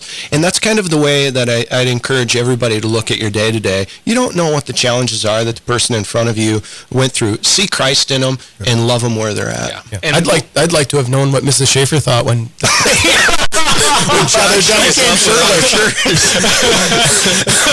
Where are his parents? That's I know. She was a 7 before us, and she was like, I understand. I'm surprised it took this long. Yeah. And I think, which is why last show I think I said it. People ask me all the time, how'd your parents do it? Well, I'm certain they knew they were broken, and Jesus was a real answer for their life. Because if that's not what our proposal is, people have a false idea of what we're living. We didn't just all of a sudden show up on this radio show like all spit-shined and perfect. I got a lot of problems in my own life. Like, God still has a lot of grace He's got to give me. And these funny stories about growing up are really, I think, because we know Christ. Right. Because we can see in the humanity of our past grace at work. But if I don't have grace at work in my life, to look back at the pain of showing up at school and not having a shirt on could be detrimental to me. Yeah. Even to this day. Even to this day, it could be like a wound. A story we don't talk about. We just keep it, I don't want to think about it. Christ really has made a difference in my life. So the Ruttons are not perfect. No. And it's not our place to air laundry. But we can air our own laundry that I went to school, and today it doesn't wound me, And as a twin, I always think of this story of the father who took two twins out in the lake, and he wanted to teach them to swim. And so he throws both of them overboard. Two twins. And one of them, for the rest of his life, has deep-seated anger for his father for having thrown him overboard, and he almost drowned him. And the other one is so grateful for his father, who finally put him in a position in which he had to learn to swim. Oh, sure. So much of parenting and raising kids, all parents are imperfect. So much of parenting and being a child and growing up is recognizing that my parents aren't perfect. They're doing the best they can with what God has given them. And I, then, am called to do the best I can with what God gives me. Amen. We could do this for hours, right? Sure. Obviously, we've got a... Should we get on to something important? limited time coming up. We got about a half hour left. We'll stay with you to the top of the hour until 9 o'clock here. This is Rutten Times 3. We got Father Paul, Father John, Joe here coming at you live. And, there's always something to talk about, but at some point, we have to discuss Sunday night's football game. Please. You know what I was grateful for? It was so bad, all the priests went to bed. So they all went to bed, and I just sat there by myself watching this, and I'm like, and then we got to the end, and I thought, they don't deserve to win. No, they didn't. I don't want them to win. We are talking about the Notre Dame Fighting Irish. I do not want them to win. Just tuning in. Yeah, I was like, no, can't do it. I was texting between Friedman and Benson, though, and Friedman... I couldn't if Chris Kendall, if my brother-in-law, who's a Texas fan, would have texted me in the moment, it wouldn't have been good. Yeah. He just out of the kindness of his heart waited till the next day and kind of got after me. He didn't even get after me. He just said, good game. It was a fun game. If you didn't have a stake in it, boy, what an exciting game. Yeah. But college football, there's something about college football particularly that, people latch onto it like they don't other particular sporting events or even NFL football, soccer, anything. College football is something unique that brings community together. High school football does this too, I think, as well. It's not just about the football players, but it's about the band. I went out to South Bend last year. I was blessed to be able to go out there for a game again. And Aaron Tornett. You heard that. Well, again. Yeah. Again. I'm going to get there someday. 13 years ago I was there. But Aaron Tarnowski, one of my old students at O'Gorman, went to school out at South Bend, and he was in the band. He was a horn guy, and that's a huge honor to be that person and to be able to go out there and see a football game, but be able to get a picture with Aaron and see him do his thing in the rotunda and the tradition and pageantry. Part of what it is, I think, is it's kind of like Catholicism. Yeah. There's a community. There's an orchestration. There's an expected behavior for the day and the events and the pep rally, and there's this huge community that you're a part. It's like the lives of the saints. There's all these fans that you are in community with, and you consider yourself a part of the team even though you're not on the team. And you know Newt Rockney, and you know all of the past people who made what you're living now possible, and it's beyond what you can articulate. And of all of the college football teams, Notre Dame's kind of particularly interesting because I think they bring in the Catholicism with the football to a degree where it's at a Catholic institution. No. I think this would be what it is. They weren't a part of any other organization. They were independent. So they weren't the Big 10, the Big 12. They weren't the Pac. They weren't any of those. They were Notre Dame, and they stood on their own, and they didn't have to be a part of the conference to be a football team. This is awesome. We should have a half-hour segment each month. But here's the difference. So I can think about Newt Rockney. I can think about other people, but Newt Rockney can't help me. No. Yeah. Be a better football player. But St. Teresa of Calcutta, she can. Yeah. Because she's connected to Jesus Christ, and Jesus Christ is connected to me. Yeah. And that ability to see that for us, we can be a part of a football game. We can be excited about football or whatever it might be. But ultimately, my life isn't changed.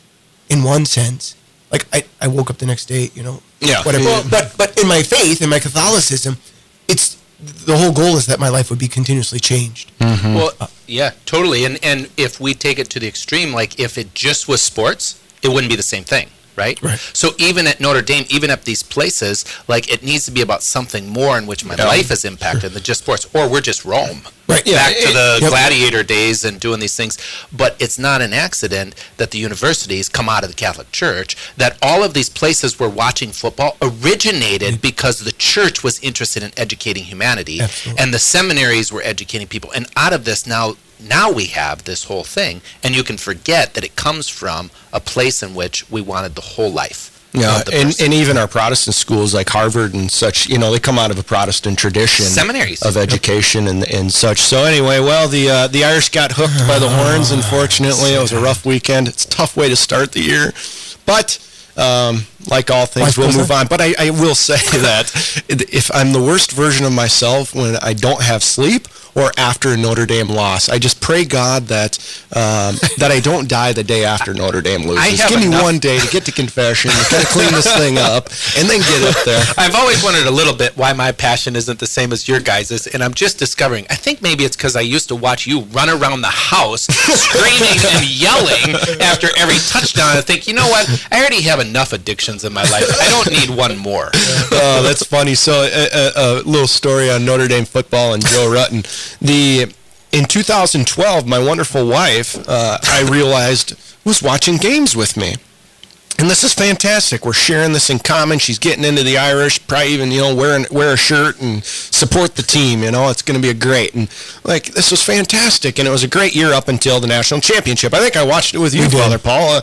And shout out to the Clarions. And, right out the Irish pub. McNally's. McNally's. Shout out to McNally's. Nikki and the crew over there. So we're watching it. They lose. It's bad. All right. Then the next year, we played Oklahoma, and we got blown out, and it was really bad. And, at halftime, my wife's packing up the baby, and she's walking out. And I said, where are you going? She's like, I'm leaving. Well, I forgot.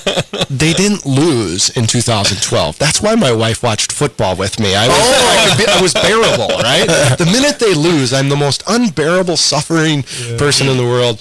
It's my weakness. I work at it, but it's also why I oftentimes prefer to watch the game by myself. Yeah. And maybe there's a sense of this with why we do love college football more than, say, professional or something else. And I remember going to a baseball game for some little kids, and it was so I was changed in front of this. And what I think college football still has that dynamic of community, but it also still has that dynamic of real excellence. It's not, in professional sports, it's almost become something not human, and it's marketed, it's disconnected from so much. Even how has things changed, and you don't really have your same, I'm not in love with the Vikings the same way anymore, as because with drafts and everything, fantasy football, you have all of this stuff, but with college you still have a full life, and there's still a possibility this is an excellent athlete. At pro, it's a different thing today, and so I think maybe there's a life still in college football that people like to be a part of, and it's they can see a real. Well, and I think the other thing though is there's no connection to the actual organization of the Vikings or the Packers per se. Maybe the Packers would be the only one because it's still stakeholders. It's still a small town. They still own it. Community. The community owns this team. It's a part of them. Whereas, whether we went to Notre Dame or not, somebody went there. Yeah. Somebody was a part of it. Somebody was in this, and there was a connection to the whole institution. But there's no connection to the institution of the Vikings for the average person. But they try creating it as much as Viking Nation, those types of things. But it doesn't come out of that deep, rich tradition of an education system, of a community of formation. But like you said, football is about seeking. They're seeking excellence. Well, that's what we want young men and young women to do. We want them to be formed and become people of excellence in all that they do, to lead with virtue in all that they do, whether it's on the football field, in the classroom, or whether it's just in their day-to-day interactions of who they are as a person and how they treat people. So I think the challenge for us, though, is how do we understand that when it comes to our faith? How do we help people belong then? I mean, how many people come to our church and they feel like they don't belong because they're not part of the inner circle, they don't know the traditions, and nobody's sharing it with them? But that ability to welcome them in and to say, you know what, come in here. You know, this is what we do before Mass starts, or this is what we do after Mass starts. Yep. And you welcome into the culture and the community, and they can begin to feel a part of it. But too often, it becomes this exclusive group of people, and this is what we do. Yeah. And then the church turns into something like the professional sports organization, trying to market to people and trying to produce, and you're imposing on people as opposed to proposing life. And I think, you know, for me, I've always, as you wrestle with it, it's 50-50. 50% is on the people and their disposition before what they're receiving. And 50% of it is on the church universal or the community to be open to that people. And when those things align, then you discover where you belong. Because God has a place for each person to belong. And it can be real simple. And I remember this family was like searching for their place in life. And they had moved from Nebraska to South Dakota, and they were young, and they had kids, and they were just looking for, like, what makes us, where are we supposed to be? Well, they've been around now at St. Lambert for a couple of years, and they came into the beginning of the school year a couple of weeks ago where everyone comes in and you go through these stations and you're getting ready for school coming up the night before. And he comes up to me and he says, Father, I belong. We're known. My family is known here. And I know people here. And he was so transformed. It was like the first time he'd ever experienced something like this. And I said, well, what happened? Said, when we came in, the lady who was pulling out the files pulled our file out before I said our family name. She knows my family, Father. This, and it changed everything. So the gift, it doesn't have to be some grand welcoming. It has to be a real authentic recognition of the face before me. Do I know who God has put in my path? I don't have to go out and memorize everybody's names. I have to recognize the person in front of me. Yeah, and that's the greatest challenge of teaching is remembering kids' names, because there is an identity there, though. There is a recognition that Mr. Rutten knows me, that Mr. Rutten cares about me enough to know my name, and that's a real responsibility to teachers out there that. In priests, you know, as I can only imagine as a priest how big of a challenge it is where you don't have them in front of you every day. You see them once on Sunday. Maybe you don't get eye contact with them all. At the cathedral, I started taking pictures of the people that come to register and attaching it to the registration sheet so that the priest can put a face with the name, you know, and they see the person on Sunday, but they have no idea what their name is, and that way it helps them identify. It's really a challenge. But I think it's not just the priest's challenge. You know, and I think we've talked about this before. It's everyone's challenge. I mean, how many parishioners don't want to learn anyone else's name either, and don't know other people's names? You know, and so it's this thing. And I think about, again, at the resurrection, you know, it wasn't until Jesus called Mary by name that she recognized he was not a gardener. It was Jesus Christ. And it was in that name and that understanding. You know, I think also to be patient, you know, to be patient, but am I working at it? Yeah. And I think for me, my challenge is I get to a threshold where I'm comfortable, that I know enough names, that I kind of, you just stop. Yeah. And it's like, I can't stop. I have to keep working at it because it is important. So for all of the people listening from St. Lambert, we did not talk about this beforehand, because at my parish, we're doing the name game. And all year long, every month, I ask the parishioners to learn one name of somebody that's crossed their path. Yeah, it's a great practical thing. Yeah, absolutely. And it's beautiful to see, like, this is your desire, too. It's, like, fundamental to us as Christians. It's not like a you know, some of our Protestant brothers and sisters really got this down. They create community, and so it's easy to... They're very good at creating community in which to draw people in and feed people, right? And so we know the challenges. We got probably lots of people out there listening, maybe even family that have left the church and, you know, they're at another church and that's where they're being fed and so on. But, you know, part of what can happen in at least my experience, for instance, at the cathedral. I went to the cathedral 4 years ago. I transitioned, started going there Sunday Mass, and then I saw a young lady behind me one day, and I just introduced myself because now I'm hired by the parish, right? So now I have to say hello to her. Whereas before I wouldn't say hello to her because I'm just going to church. Why would I say hi to her, right? Yeah, totally. So this is the problem. That's it. This is the problem. So now I'm hired, so I'm supposed to say hello to her. So I turn around and I introduce myself. My name's Joe Rutten. I'm the new director of Faith Formation. You know, what's your name? And so I remember asking her, how long have you been going to church? Has anybody ever introduced themselves to you before, I said? because I realized at the cathedral that we struggle with community because there's 6 exits, so everybody scatters like, mice, and then we don't have a community hall that's downstairs. Anyway, so we struggle with community. And I asked her, I said, has anybody ever said hello to you? And she said, well, no. I said, well, how long have you been coming to church here? And she said, 5 years. Oh, my. I thought, this young woman's been coming to church here for 5 years and nobody's ever said hello to her? This is a problem. And so I started doing kind of what you're doing with the name game, encouraging people, say hello to each other. Like, get over the awkwardness of it. It is feel weird. It can be awkward. But just introduce yourself to each other after Mass and try and build community. An example of that was our young adults. The millennials are notorious for not being able to, you can't get your thumb on them. You can't get them in one place. People are trying, what's the honey that attracts them? And so anyway, at the cathedral, we have a lot of people that like to come there and get married, and then they disappear. Because if you become a member, it's cheaper. And so they become a member, they get married, and then they disappear, right? This happened, long story short, I thought, well, the reason they're leaving is because when they came, they didn't enter into a community. Yeah. And so we need to create a community where the young adults, the 20-year-olds and 30, some 30-year-olds, they can come and feel like they're a part of the parish other than simply sitting in the pew on Sunday where they receive the sacrament. So we just started having a monthly young adult gathering, and like 30 people showed up. And then the next month, 30 people showed up, and it'd be like 20 of the same, 10 new. And month after month, they kept coming. We're like, this is the coolest thing ever. We go. Actually, it is kind of cool. We go in the crypt down below the cathedral altar, and we have our own little room back there. And we had a barbecue in August. So we got this young adult gathering, and it's like magnificent. I mean, like there's this one, Ashley Gentrup out there. She's an optometrist. Like I would have never known her. Here's this young professional woman, dynamic, awesome, faith-filled, loves her faith. They're now, out of this group, they're starting a Catholic young professionals group in Sioux Falls. Well, how did that start? That started because we saw that we needed community. And it wasn't my job to make the community, but to encourage them to come together. So we provided the space at the cathedral for them to come together into relationship with each other. Now when the young adults show up at the parish to register, all I have to do is say, hey, you want to show up on the first Thursday of the month at the Cathedral Young Adult Gathering, because it's awesome. And so these types of things, that's part college football, colleges, all of this coming full circle.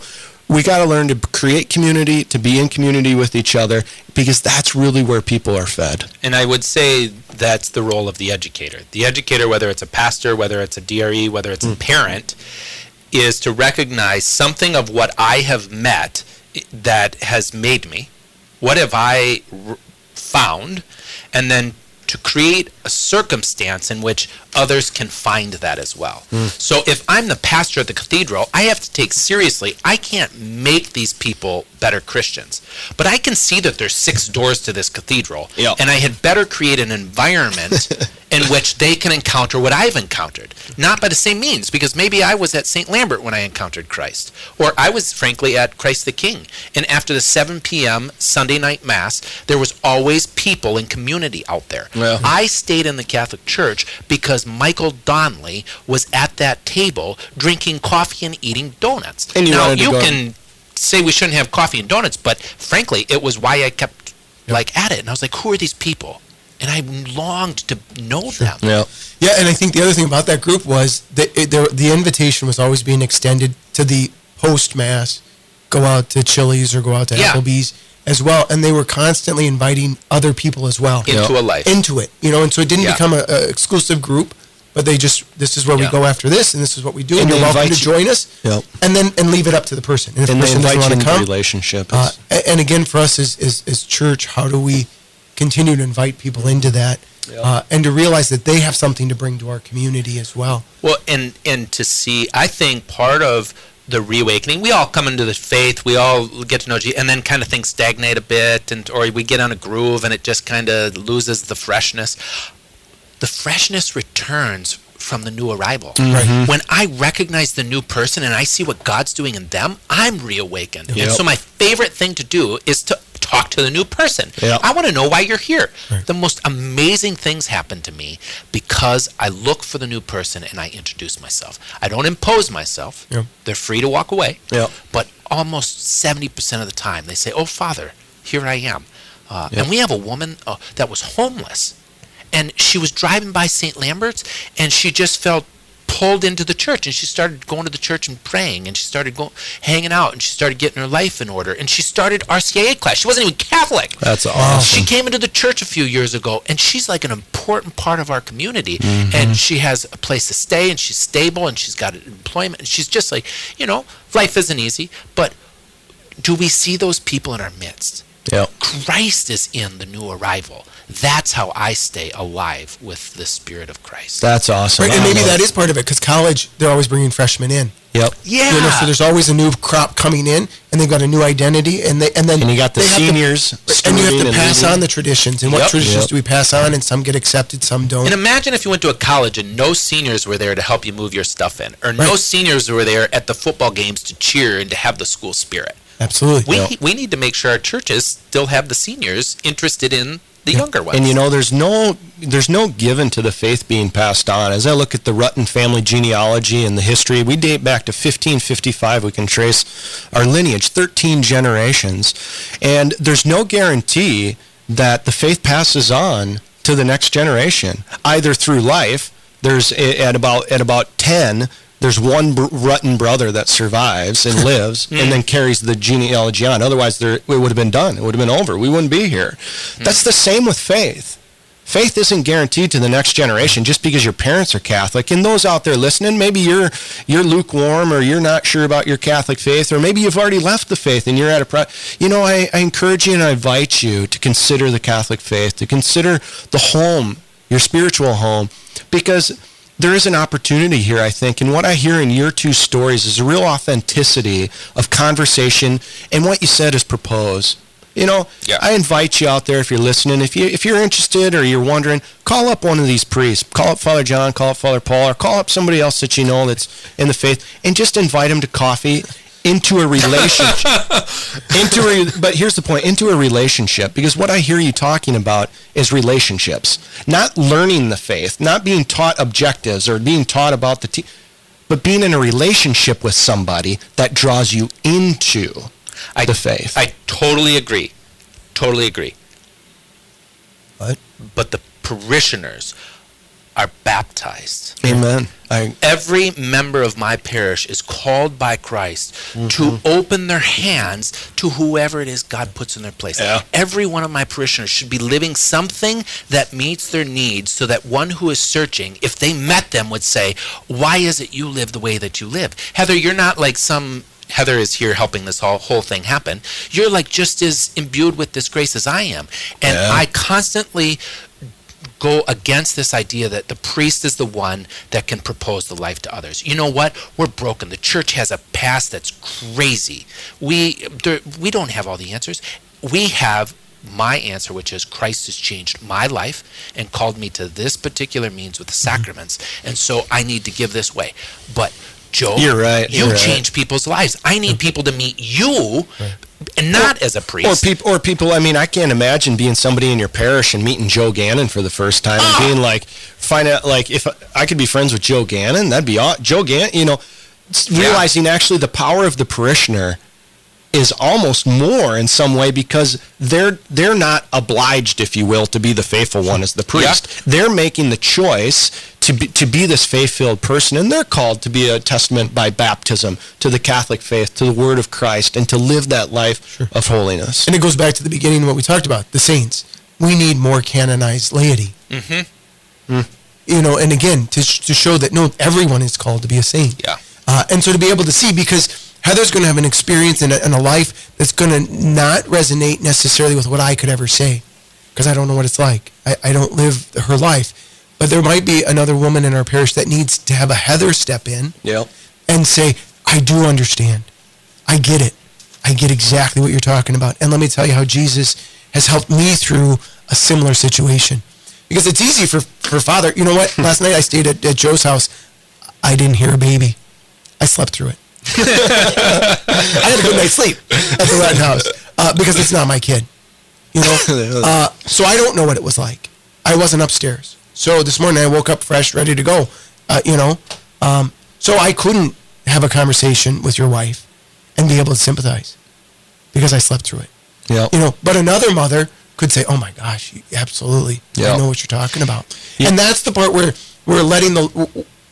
we're taking from the laity a great gift, is for them to discover that their story, their encounter is so powerful that it's worth sharing. And that they need to share their story, and they need to discover that they can change the life of another person, because Jesus Christ really is working in them. And it's as we share our own story that it becomes more real, and you're like, wow, this is really profound. Like, I didn't realize that till I just started sharing it, how profound that really was. And giving them those tools to be able to let the Holy Spirit say, you know what, I need to go over and talk to this person. Yeah. Just say hi.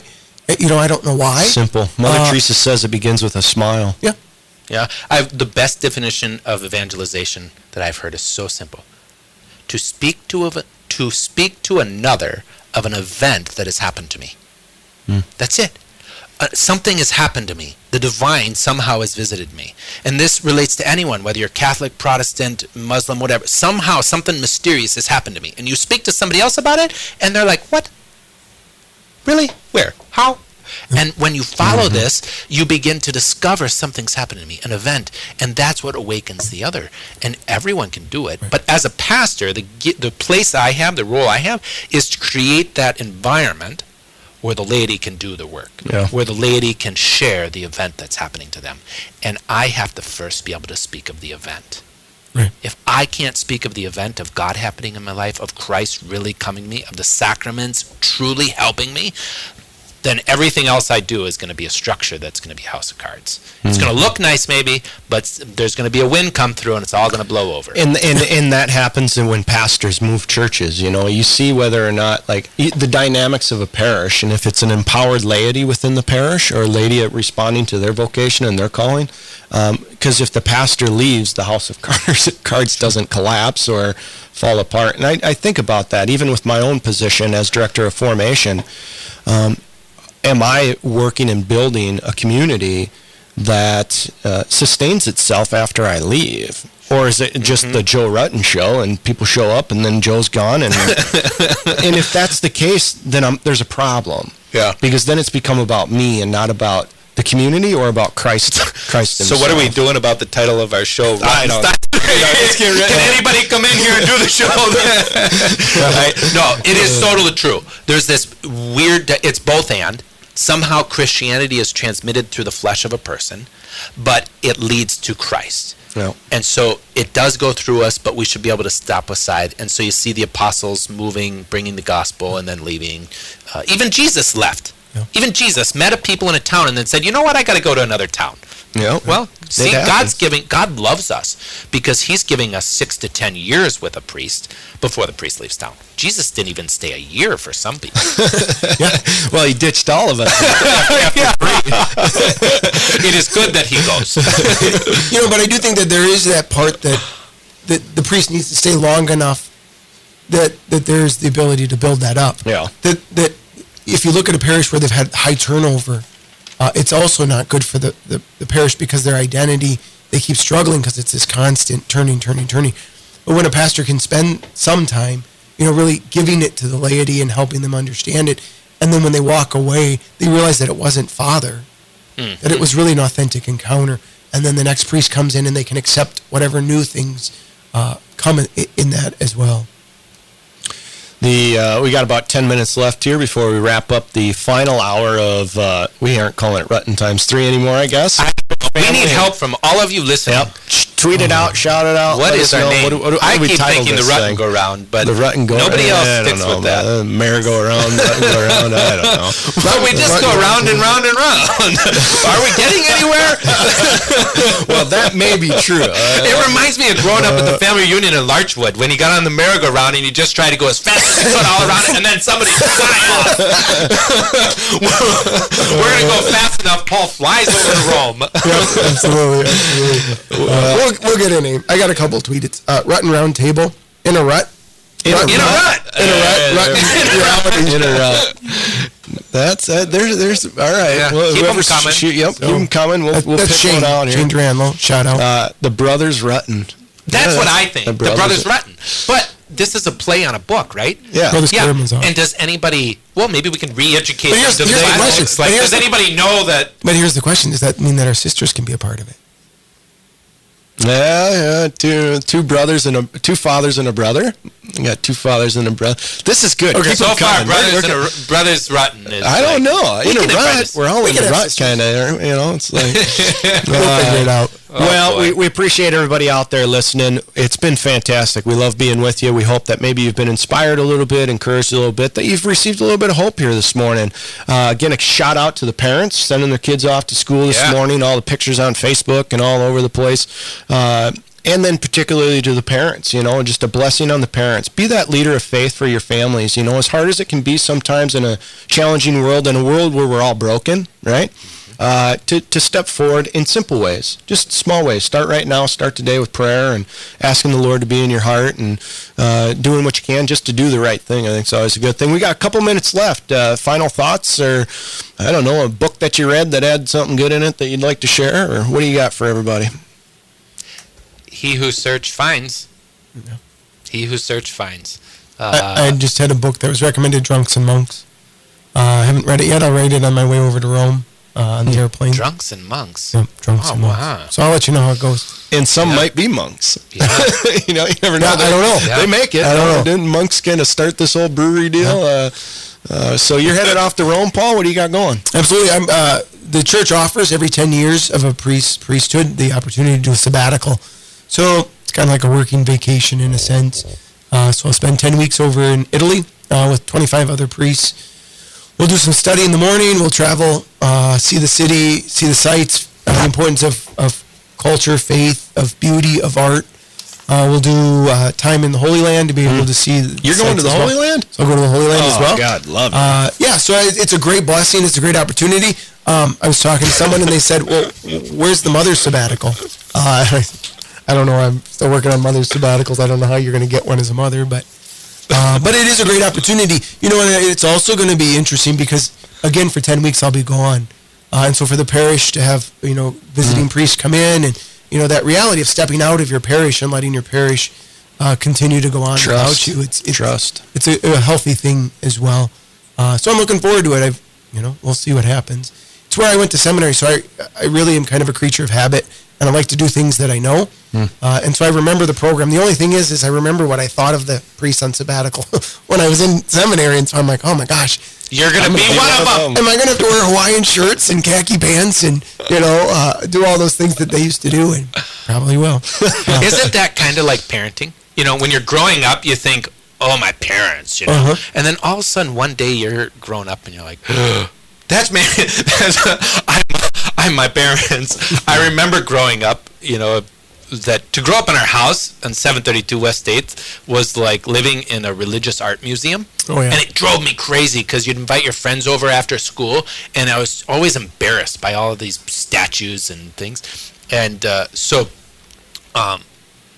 they were always like calling the Carmelites and asking for prayers and having these nuns over and priests. Anyway, I thought it was nonsense.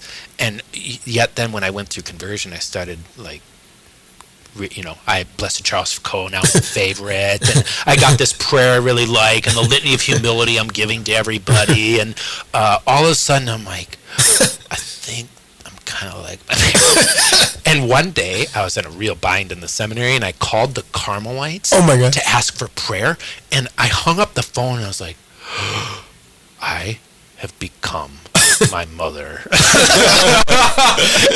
And I was so like, you know, this is the fear. Like, you grow in little steps.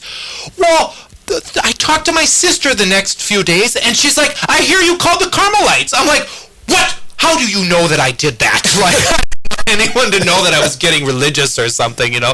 And she's like, well, I talked to Mother at Carmel, and she said that you had just called. I was like, Mother, why are you telling them?